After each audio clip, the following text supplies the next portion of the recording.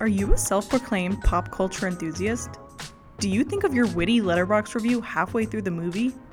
Do your friends groan at the seriously awesome fun facts that you share during a watch party? If you answered yes to any of these, let's be best friends. Hi, I'm Emma Glicker, and I have the same number of Oscars as Amy Adams.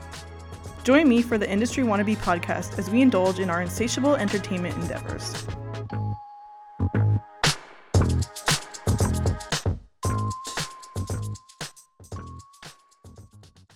You got a podcast voice going on. I've got a podcast voice?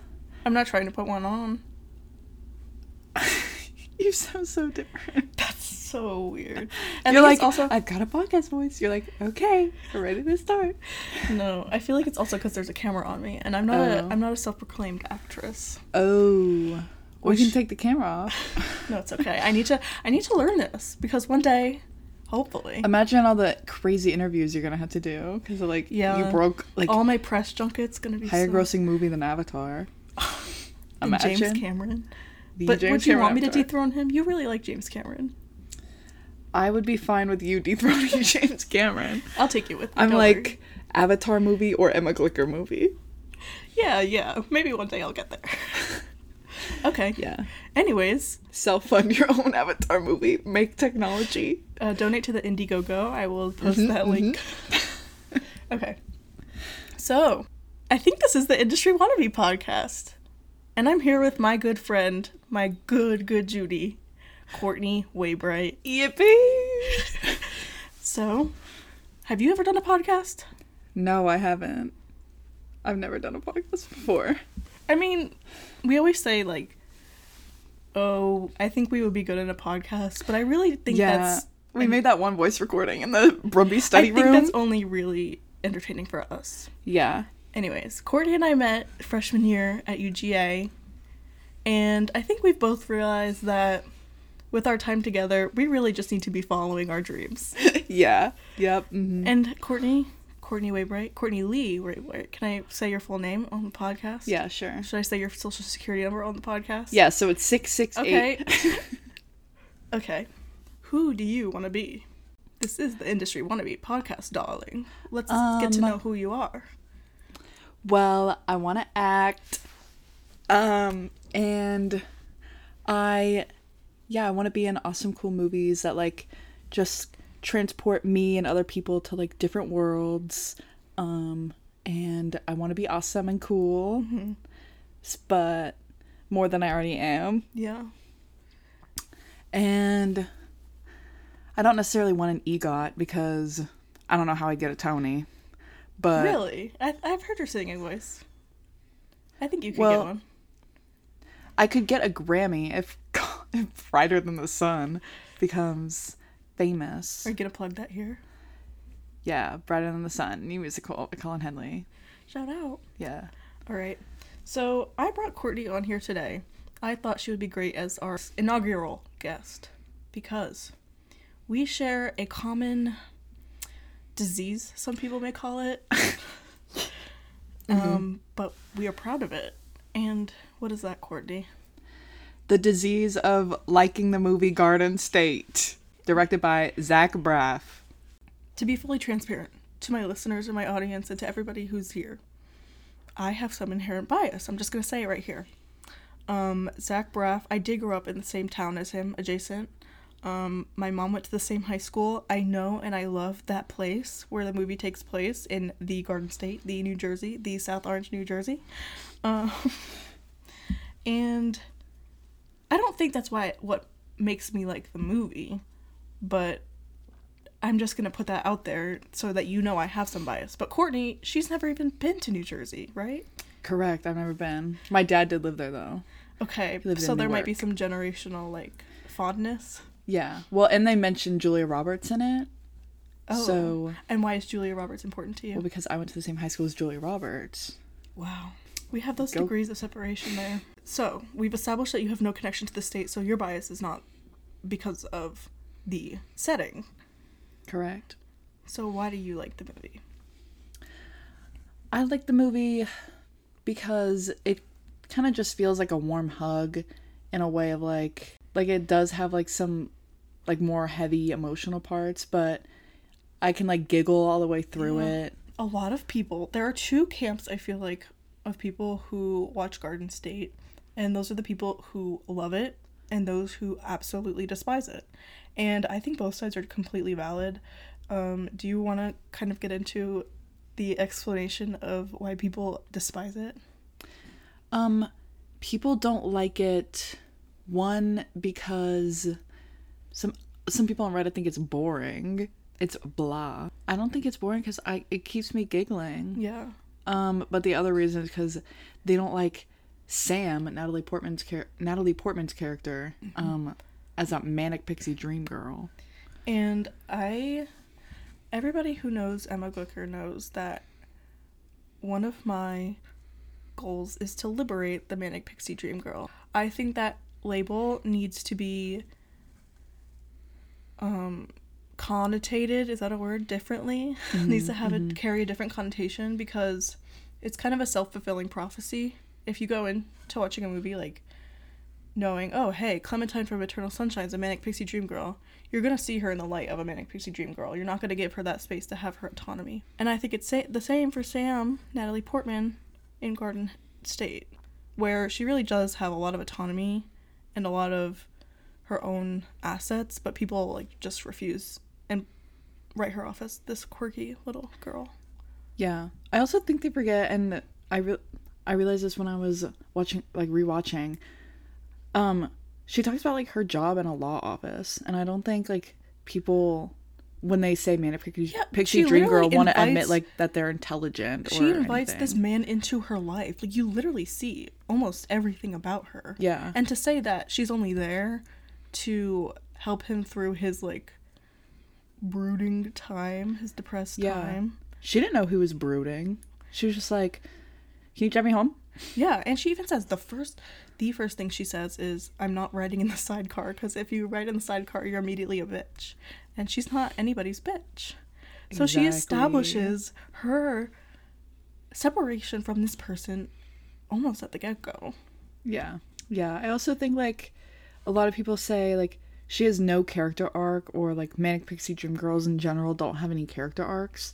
And it doesn't like have to necessarily be there in all the cases. Like in Garden State, it's a span of 3 days, and I don't think anybody should be expected to, one, change in 3 days, but also I don't think she doesn't have a character arc, because at the beginning of the movie she's like, oh, like, I'm so weird, like, you're totally freaked out right now, like, I'll stop doing what you want, or like she doesn't want him to see her skating videos. Yeah. But it's like she learns that he genuinely does. Yeah. Like, she doesn't have to worry about how he sees her. I don't think we put those expectations onto other characters who aren't labeled as a manic pixie dream girl, of them to have this giant character arc through a rom-com, like going back to that. Because I guess a manic pixie dream girl, the opposite of that, I think, would be a damsel in distress. Mm-hmm. And, I mean, both are, like, worth saving in their, like, redemption. Mm-hmm. But I think people expect, like, they cast this misogyny on them in a way. I feel like even with damsels in distress, like, there are some times when you're like, girl, you could be doing more, like Snow White. Pick it up. Like, we're not talking about Snow White here. I think I'm talking about, like, Fiona or Rapunzel, the ones that are, like, trapped. Yeah. And they literally physically can't get out. Yeah. Like, of course it's a damsel in distress. They are trapped. Yeah, somebody has to save them. Yeah. Also, again, with somebody saving them, like, that in itself is a plot. Like, can we not acknowledge that? Yeah. And that's not, like, writing somebody else off. Like, it's not giving, I don't think Sam gives everything to Zach Braff's character, Andrew, at all. Yeah, not immediately. No. I don't think and not even within the full movie. Like, they still have so much to learn about each other. She doesn't give up anything to be with him. This is true. Except for that poor hamster. Well, Jelly, rest in peace, Jelly. Maybe you should have stayed off that damn trainer wheel. Yeah. Again, why are we blaming Sam? There are definitely scenes where you can cringe at it, like cringe at her, but I think that she, like, the point is she doesn't care. She doesn't care if she's being cringy. She wants to be, she proclaims that she wants to be the most original person at some points. Yeah. And she doesn't want to, like... I think people are so, like, not used to, and therefore, like, almost, like, confused and afraid of when people, or when, like, girls specifically aren't embarrassed. Yeah, that's true. Because, like, I think, like, men and boys can walk through life and do just, like, random stuff all the time. And they're like, oh, like, that's just boys. Like, there they go. And they don't have to worry about being embarrassed. Yeah. But the minute, like, a girl wants to do something that isn't just, like, sit there and look cute, like, they're weird and annoying. True. And she brings him to her childhood bedroom, like, the first time they meet. And she shares, like, tickle. Yeah. And I think that's... You can say that's cringe, that's fine. I think it's really endearing.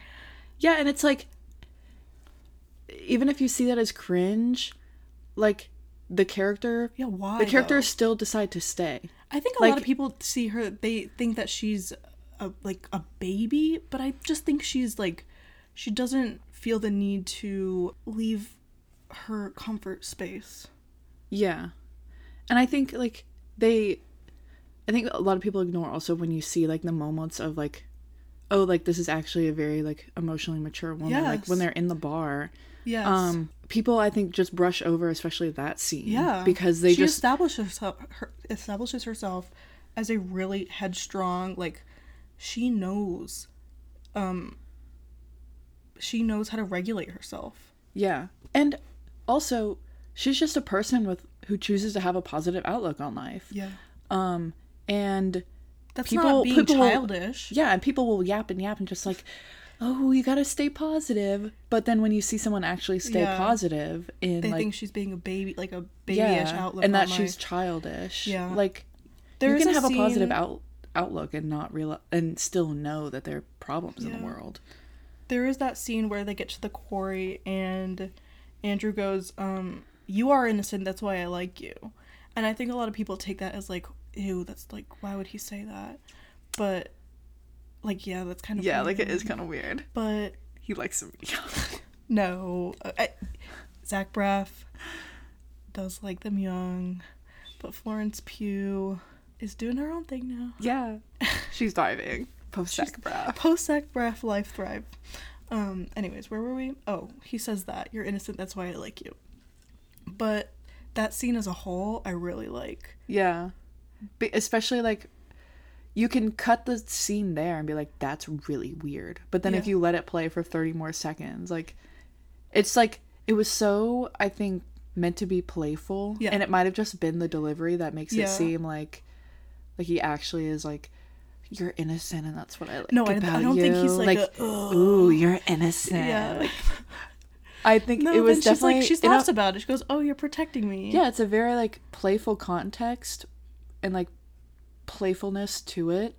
But then at the same time, it's kind of like a half-joking thing where it's like, I'm going to say this playfully, but at the end of the day, I still mean it. And then I think the same with Sam. She's like, oh, you're protecting me. You're protecting me. Where it's like, right now it's a tease, but at the end of the day, it's like, oh, he's protecting me. Can we just, like, say right now that he doesn't leave her at the end of the movie? I think a lot of people neglect that. Like, he does not leave her. This is not a sad, like, oh, she fixes him and then he takes his newfound life and leaves and is successful. No, he stays for her. Yeah. He changes his entire life, one, with, like, stopping taking his medication. Yeah. But, like, he very much irreversibly changes whatever path he was on. Which, I mean, was a bad one. Like, it was more like... bad, like, in a, like, he wouldn't get anywhere. He would not be fulfilled. Yeah. He would just be that zombie. Yeah. And I think it's good for the character's, like, creative mindset, too. Because imagine, like, how much, like, better he would be, like, without the meds, like, back in his hometown, like, with, like, an actual, like, friend and someone he loves. He does not take Sam on this, like, emotional wreck journey. Like, he doesn't cause any... distress except for when he leaves, but then he comes back like a yo-yo and like a boomerang. That's the phrase. I think part of it also is like when they have the scenes where he's like, oh well, I'm actually in town because my mother died. Yeah, you can like see like in the acting, and I think just in the script as well, like you can see how he's not doing it to trauma dump. He's not doing it to be like, solve my problems for me because you're pretty. He's doing it like, he hesitates. He's like, well, you know, like, because he's had a funeral for a hamster too. For my mother's funeral. And she was like, and then she asks, when did she die? It's not like he's trying to make her feel bad for her so that she can heal him. Yeah. It's very much a, I'm sharing something, and then like she begins to share things with him. Yeah. Once she realizes that like she won't be judged for it. Yeah. I also think Sam does not subscribe to his worldview when he like tells it to her. Like, he doesn't find a home anymore. Like, home does not exist, because I think she still feels very much at home. Yeah. And she finds like she's close to the things that she loves, where he is so far away from any of that. And she doesn't agree with him when he's like trying to explain this tortured mindset. And then because he's able to do that, and because she's able to kind of show him that other side, that's when they can both grow together. Yeah. I think they both have very, like, similar, but, like, I look at their, like, quote, character arcs, and it's such, like, honestly, it's kind of two little things. Like, I feel like Zach Braff's character arc is, like, I can, like, chill, essentially. And then hers is kind of minor as well. Like, I don't think even he has a major character arc. I think it's just realizing, like, those small realizations that you have control over your own path in life. And that, like, that is something that can happen to you in 3 days. Yeah. Is realizing, like, I think you can have a mindset change like that. Yeah. And, like, we're making this movie sound really deep, but it's really just a I would say it's charming. Yeah, it's charming. Like, when my roommate was watching it with me, he was like, oh, when is this from? I went, 2004, and it is shot on film, right? I don't know. I'm a bad I think it consumer. Is. I think they were talking about it in the behind the scenes. Yeah. But, like, it just has that look to it. Oh, yeah. And but it's that not, to me like, automatically is, it's like, that is charming, and then it's just like, oh, there's a scene where he's waking up and talking with his friend's mom, and a random guy that in a night costume, who happens to be Jim Parsons. Yeah. The straightest he's ever looked in a role. I agree. Even though it has that charming look, as you're saying, I don't think it dates itself in its, like, visuals. I mean, people say that it just gets worse with time. It's gonna get worse with time in its reception, which I agree with, but I think there are still people who will find, like, the good in it. Yeah, and I feel like so many of even, like, the biggest, most, like, critically acclaimed, like, hit movies also will age bad with time. Yeah. In one way or another, because, like, we're constantly changing, like, what we find to be quality, and then what content we like. And as you age, things will age. True. Because maybe, I'm gonna say it, maybe I'll watch this in 5 years and be like, why did I like it? But I don't think so, because my mom watched it, my dad watched it, they liked it. I'm not gonna say that their opinions are paramount to anybody else's, but I'm just saying that there are people who are older who can still appreciate it. That's what the Redditors were talking about. They're like, I liked it in my 20s, but now that I'm older, I don't. And I think it's totally valid, the people who don't like it. You like kids' movies as a kid, and now you don't, probably. True, except some of those still are really good. Like Bolt. Like Bolt and Surf's Up. And Rise of the Guardians. But we digress. And How to Train Your Dragon. Yeah, but we digress. It's just, I think that kind of category of movie has not shown up recently. Not that I can think of. I don't think so, but that's why I'm really excited to see The Holdovers. Do you remember the trailer for that? Yes. Because even though it looks like it'll have, like, an overarching plot and kind of more of, like, a... Do you think it's more of a deeper meeting? But it's still got that, like, look and feel where I'm like, oh my god, it's just gonna be like a... Yeah, it's like searching for more of those movies that feel like a hug. Ew. Yeah. But and those don't come with huge extravagant No, they're indie plots. films. Yeah. They're indie films. They're simple. I mean, not to like underestimate the writing skills of these people, but they're pretty simple. They're easily filmable, and they become like loved by the people who watch it, I feel. Do you feel that way about Florida Project? Florida Project? Like, almost. I think it cuts deeper. Yeah. Because these movies, not to say that they don't have an impact, but you could watch them and continue on and still love them. Florida Project, like, that's something that's like, ugh, to the soul. Yeah. That one was crazy. I was there when Courtney watched that. That girl sobbed. Also sobbed Jojo Rabbit. Jojo Rabbit. That was crazy. Wow, I'm seeing the last shot in my head and I'm like, I can't do it. Yeah, I love watching movies with Courtney because I know I've done good when she's like crying at the end. When she stays awake for the whole thing. That too. She's very prone to mid-movie naps. But sometimes, somehow she knows the entire plot by the end. I swear I just, like, I wake up at the right times. Like, what was the one we were watching, where I was like, we had such a, I'm thinking of ending things. Oh, I hated that. Sorry, guys. Okay, wait. I wish it was more puzzle. I wish it was more, I think that's what my I can't just drop a review giant was. movie opinion, like, in the middle of this and not elaborate, but I can't even get into it. I'm thinking of ending things. I can't even remember the plot. Yeah. Here's the thing. I'll fall asleep during it, wake up during it, realize what the plot is, go back to sleep because I can predict the next 10 minutes. And we need to have, like, another episode with you on because she has this crazy thing where she loves spoilers, where I understand it because you explain it really well, but personally, I do not subscribe to that. Yeah, sometimes like with Gilmore Girls is a great example because I realized Does that have a spoiler? Well, here's the thing. I got to the last season, right, and I didn't like how it was going, and I looked up the ending, and I'm like, oh, I don't feel like watching that. That's not what I want to happen. It's not worth your time. Exactly. It's like, well, I'm not going to watch 20 episodes. Let me call up the writers. Yeah. But yeah, I don't avoid spoilers, I guess. Yeah. Does it help you focus more on, like, do you like to focus more on the acting or the technical aspects or what? I guess I focus more on the acting. But, like, I can really appreciate, like, the good technical aspects. And I can really diss on the bad ones. Yeah.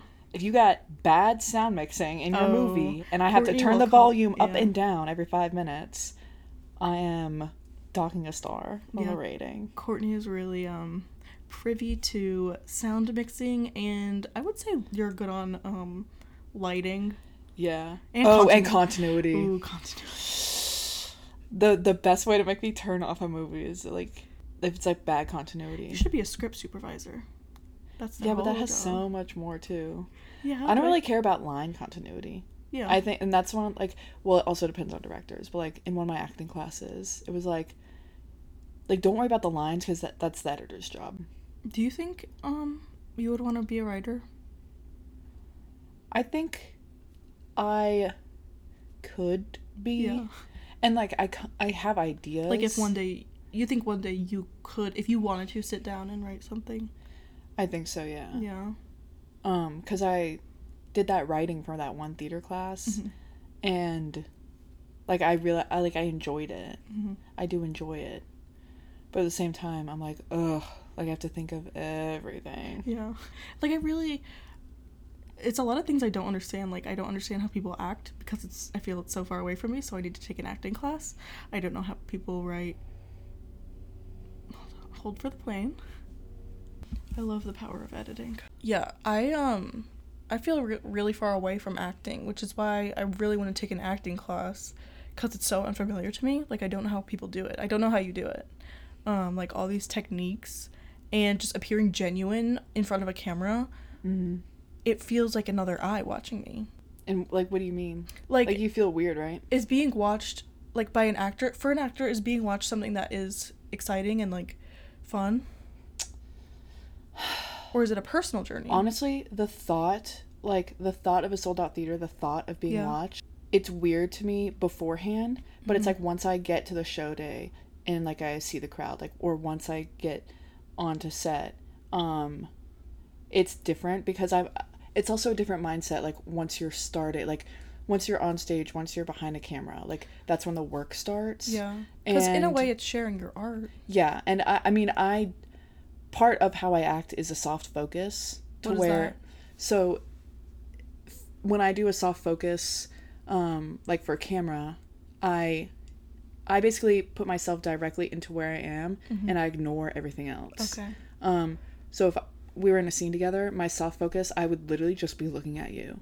Yeah. And that is like, and we're not in a closet right now. I would live in this. Okay. Like, I just ignore the camera. Do you take in your setting? Or is it just you are talking to me? Oh, you mean like of the scene? Either way. Yeah, like, you gotta put yourself into your body.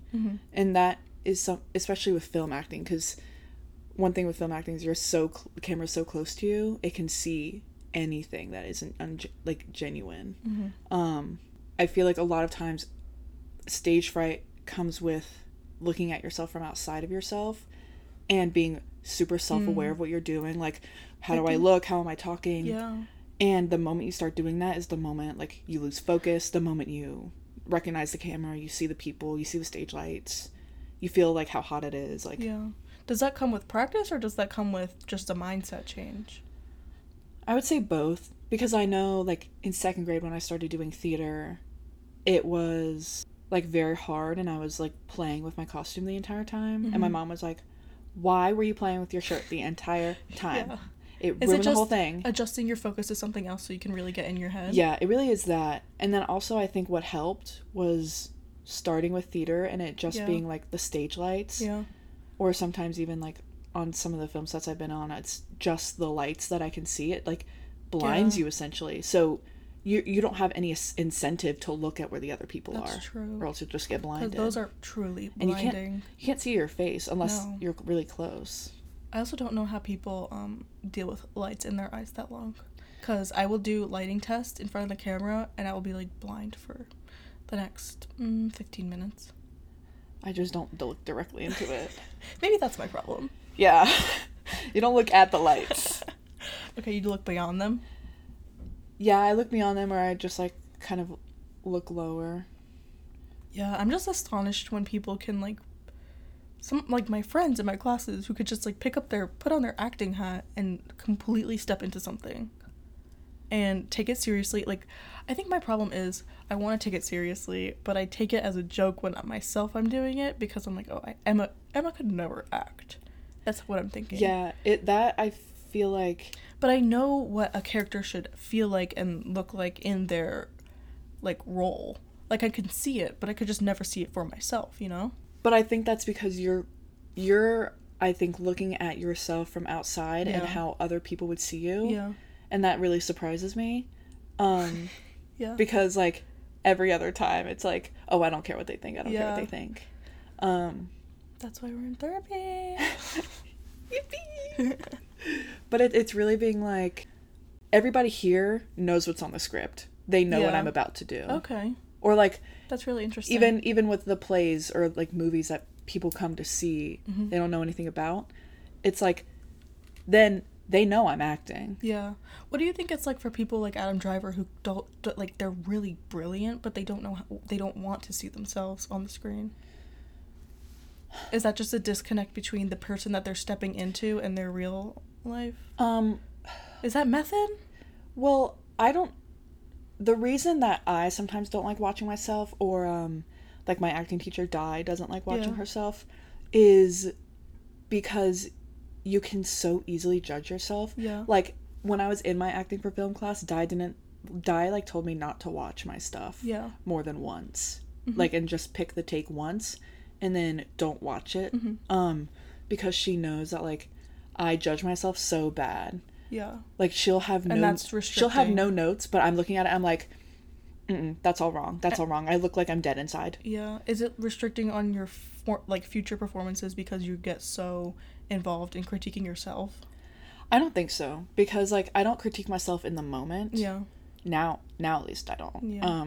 I used to. Like, now I just do what I, like, need to do, and then, like, if the director has a critique, like, I don't need to see what the director is saying. They can just critique me. Yeah. And I'll adjust to that. Is it sometimes hard taking in a director's notes when you don't agree with them? But it's your job. Oh my god. It's your job to... In Mother Courage right now, which is a Brecht play, and Brecht is very...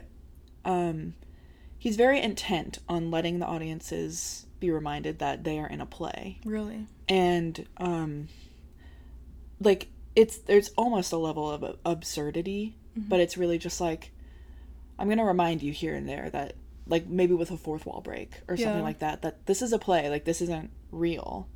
Like, you're not here to be immersed. Yeah. But I think the current director is taking that in a way of, it doesn't have to be serious. Oh. And he's leaning more into the absurd when Mother Courage is about this war-stricken, like, continent. It's about the 30 Years' War. And, you know, this woman, spoiler alert, loses her children. Yeah. And there's all these awful things that happen. But he wants, like, us to be wacky. Yeah. And so I have this scene, and he's like, Courtney, you're just, like, not being big enough. And I'm like, well, all I'm doing is standing here and talking. But I think that's because I just really like a realistic, grounded approach. But is it an actor's job to put that past them and deliver what the director wants? It is, yeah. Okay. But it's also... I feel like that would be so hard. It's a matter of a compromise. So it's like, I'll get bigger and I'll take his notes. But, like... it's just like, oh, I don't. Do you think it's important for directors to take an acting class at some point to understand? Like in film directors too? Yeah. I think so, yeah. Oh, especially or at least like film. Read about acting techniques. Yeah. Because there's like so much, like some directors just think that you're always on. Yeah. And some actors do stay in character the entire time they're on set. Method. I don't take the character outside of the camera. So like like if I'm sitting down and I'm in my place and I'm just waiting for like the lights to go on and to start rolling, I'm usually in character by then. But especially with the harder ones, like that does not leave the room that I'm filming in. Yeah. Other than like the preparation that I do, if it needs a lot of character. Do directors, they can have requests on how they want your character to be portrayed or manipulated, and is it sometimes just not realistic? Yeah. And then it just leads to like a conversation between the actor and the director. And because sometimes the actor will develop a part of a character, like depending on the technique, like people will make certain parts up for their character just within themselves, like that not even the director would know, like having a secret. I think the actors do end up knowing their characters better than the director. Because I think like when I do a character, I see everything in the film through the character's perspective. And I have no idea really while a director is trying to make all of the perspectives understood. Yeah. Like and I think directors can have very intimate understandings of a character and their intent, especially if they wrote the movie as well. Yeah. But at the same time, like the actor could be like, well, I think like this person might really have this motive, like, and there might be this subtext that's there, and the director can agree or disagree. But I do think at the end of the day, like, if the director is really like intent that this is how the character needs to be in this moment. Yeah. Like kind of just. I think about Florence Pugh and how much Midsummer was like a toll on her, but she's so proud of that movie. I guess it circles back to Florence Pugh. Yeah. It all circles back to Florence Pugh. She's so good. She's so good. Is that just like a ability to appear genuine as whoever you are in front of the camera? Yeah. And was it Meisner? I don't know. Somebody said that acting is just living truthfully in given circumstances, and I very much like go on that. I take what my truth would be in a circumstance, and that is usually what I act, unless I know from either the script or just facts about the character that they would respond differently. So it's kind of a meshing of knowing how the character would respond because of their lived experiences and combining that with like mine as well. Yeah. And I think that is what has made the most genuine stuff. Yeah. Because I mean, there have been like sides that I've read where she has been kidnapped and her mother is dead. I've never been kidnapped. Yeah. My mother is not dead. Yeah. But I I meshed together what that would feel like. Yeah. It's the magic if, the as if. I think that I was gonna say that to be an actor, I think it takes a lot of empathy, but a lot of actors out there are very bad people. Yeah. I don't know. It just depends. Do you think do you think their egos get so blown up that they forget? Yeah, I think that becomes an ego thing. It's there are some times where a character, especially people that play the same type of character a lot, you can really kind of copy and paste. True. And the more you do that, I think the less effort you start to put in if you're always playing the same type of character. And, you know, if they make the career off of being like a nerdy high schooler all the time, they might get lazy and then they get like an ego. Yeah, and I think it's also public perception. If people perceive this person as that nerdy high school boy, yeah, you will get very disappointed. That's the part I'm like most worried about. I'm like, I don't want to like have like, if I have a breakout role, yeah, like only be defined by that breakout role. One-hit wonders acting. Yeah, but like not even as a one-hit wonder, because you can have like people that are in so many like good things, like Tom Holland. Like he's known for Spider-Man, but he's really good in Devil All the Time. He's really good in The Crowded Room. I mean, he was really good. I did watch a bootleg of him and Billy Elliot, and he was really good in that. He was really good in The Impossible. He has all these things that like he's really good in. He's a really good actor, but at the end of the day, he's always gonna be Spider-Man. I think Tom Holland has surpassed that, but I think he's about to, because now he's getting too old to be a teenager, and with this like next Spider-Man trilogy, they're gonna have to address that. I think I need something like Zendaya, like she has a wide variety of roles. Oh yeah, where she's not nailed down to one character. Yeah, it's like you can have her in an intense drama like Euphoria, and you can have her have like lightheartedness in Spider-Man, and then you can. But people don't pin her down to one person. Yeah. Like she's not only Cece from Shake It Up. She's not only Rue from Euphoria, even though that's been her biggest thing. Yeah. She's Zendaya. Yeah. And I'm Emma Glicker. And you are Courtney Waybright. And I think we made a podcast. Yes! Yes! Hopefully you guys enjoyed this. I definitely enjoyed it. Yeah. Did you enjoy sitting in my roommate's closet? I did. Aw. Hopefully we get to do this again sometime. Well, I'll tell her after this. Don't worry. Do you have anything you want to plug, Courtney? Follow Courtney L. Waybright on Instagram and come see Mother Courage. And cast her in big movies. Yeah, cast me in all your little student films and then your big films when y'all are rich and famous, so I can be rich and famous too. Yeah. So that when we get our Oscars. Okay. Oscars by 29, girl. That can be, we can be outside the door, I guess. That would still be at the Oscars. Yeah, true. I'm 1 degree away of separation away from Adam Sandler, so we're close. We're close to the Oscars? Yeah. We're close. Join me again for full-length episodes with a new guest every time. I hope you're as excited as I am. Come find Industry Wannabe on Instagram at Industry Wannabe for behind-the-scenes updates and more. Let's talk media.